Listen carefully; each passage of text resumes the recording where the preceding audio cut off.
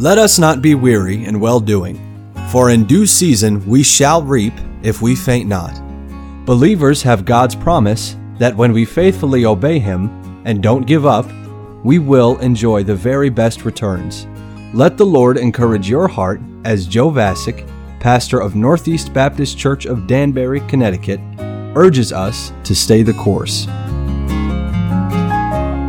An extremely interesting element of American history, a very little known element, but a highly impactful element, is the history of camp meetings.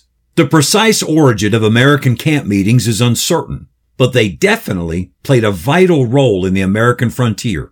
As people moved west in the early 1800s, they recognized their need for the influence of the preaching of the Bible, for spiritual growth and for fellowship in places where people were spread out and there was no town, no organized congregations, and no meeting houses. So traveling preachers, especially among the Methodists, but also some Baptists and Presbyterians, they would hold extended outdoor revival meetings to lead people to Christ and to strengthen them in their faith. People would travel from as far as 50 miles away and camp out with their families for the duration of the meeting. These camp meetings would attract as many as 10 to 20,000 people in some areas, and they spread throughout the United States. In 1811, the Methodist preacher Francis Asbury wrote in his journal that there were over 400 annual camp meetings held on the frontier, from Georgia to Michigan. If you've ever seen the movie Sheffey, depicting the life of Methodist circuit riding preacher Robert Sheffey in the 1800s, you saw a recreation of American camp meetings. Camp meetings played an important role in the Second Great Awakening in the 19th century. As they grew in popularity, each camp meeting took on its own unique qualities. Camp meetings often became a Christ-centered vacation spot for American families. There'd be a prayer meeting and maybe some preaching each morning, and then families would have the rest of the day to swim, picnic, hike, or just rest. And then each night there'd be a large preaching service under the tabernacle or tent. There are places throughout our country where tabernacles from those days are still standing. Martha's Vineyard in Massachusetts is one of the most elite vacation spots in America.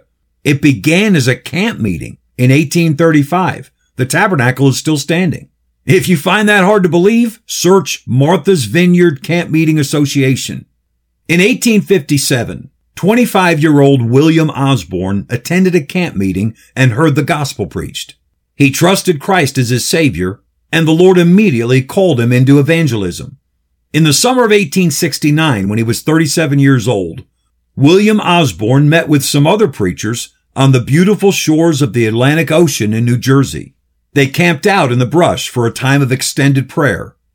All of the preachers were aware of the great effect that camp meetings had had across America, and they were also aware that there was no camp meeting anywhere in that area.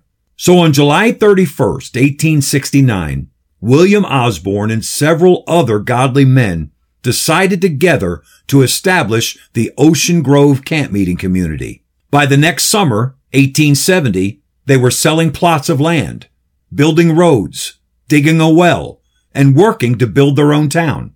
They built wooden tabernacles where preachers could preach to the crowds that would assemble. Every few years, they'd have to build a larger tabernacle to accommodate the great crowds that Ocean Grove was attracting. People would travel by train to get to Ocean Grove, south from New York City and north from Philadelphia. In the year 1877, over 700,000 train tickets were sold with Ocean Grove as the destination. The crowds grew so large that in 1894, they built a 10,000-seat auditorium to hold their services in. It's called the Great Auditorium, and it still stands today. My dear friend, Pastor Brian Miller of Somerset, New Jersey, took me to visit Ocean Grove for the first time in 2008. We were able to get inside. The auditorium is indescribable. It contains one of the largest pipe organs in the world. There's a huge sign in the wall which reads, "Holiness to the Lord," and another one which says, "So be ye holy." The auditorium was built for worship and preaching, so the acoustics are fantastic. I encourage you to do an image search of Ocean Grove Great Auditorium. You'll be astonished at both the inside and outside of this breathtaking tabernacle. Over the years, well-known believers and preachers, including Fanny Crosby, Billy Sunday, and Billy Graham, have spoken there. Though the auditorium and the village have drifted from their original purpose, and the Christian meetings in the tabernacle reflect much of the modern Christian culture, there's still a Christian emphasis at the Ocean Grove Great Auditorium.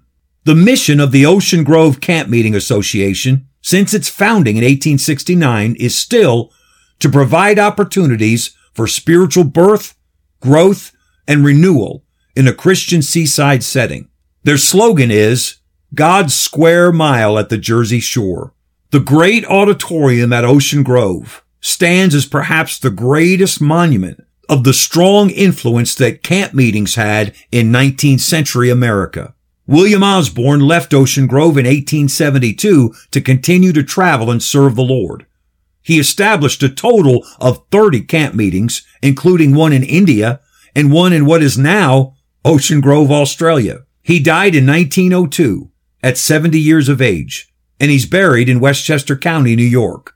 On the small grave marker is the text of Daniel 11:32. The people that do know their God shall be strong and do exploits. Christian, God has exploits for you to accomplish. Stay the course. We pray that today's program was a blessing to you. If you have any questions or comments, we'd love to hear from you. You can email us at staythecourse@nbcdanbury.org. God bless you. So dear Christian,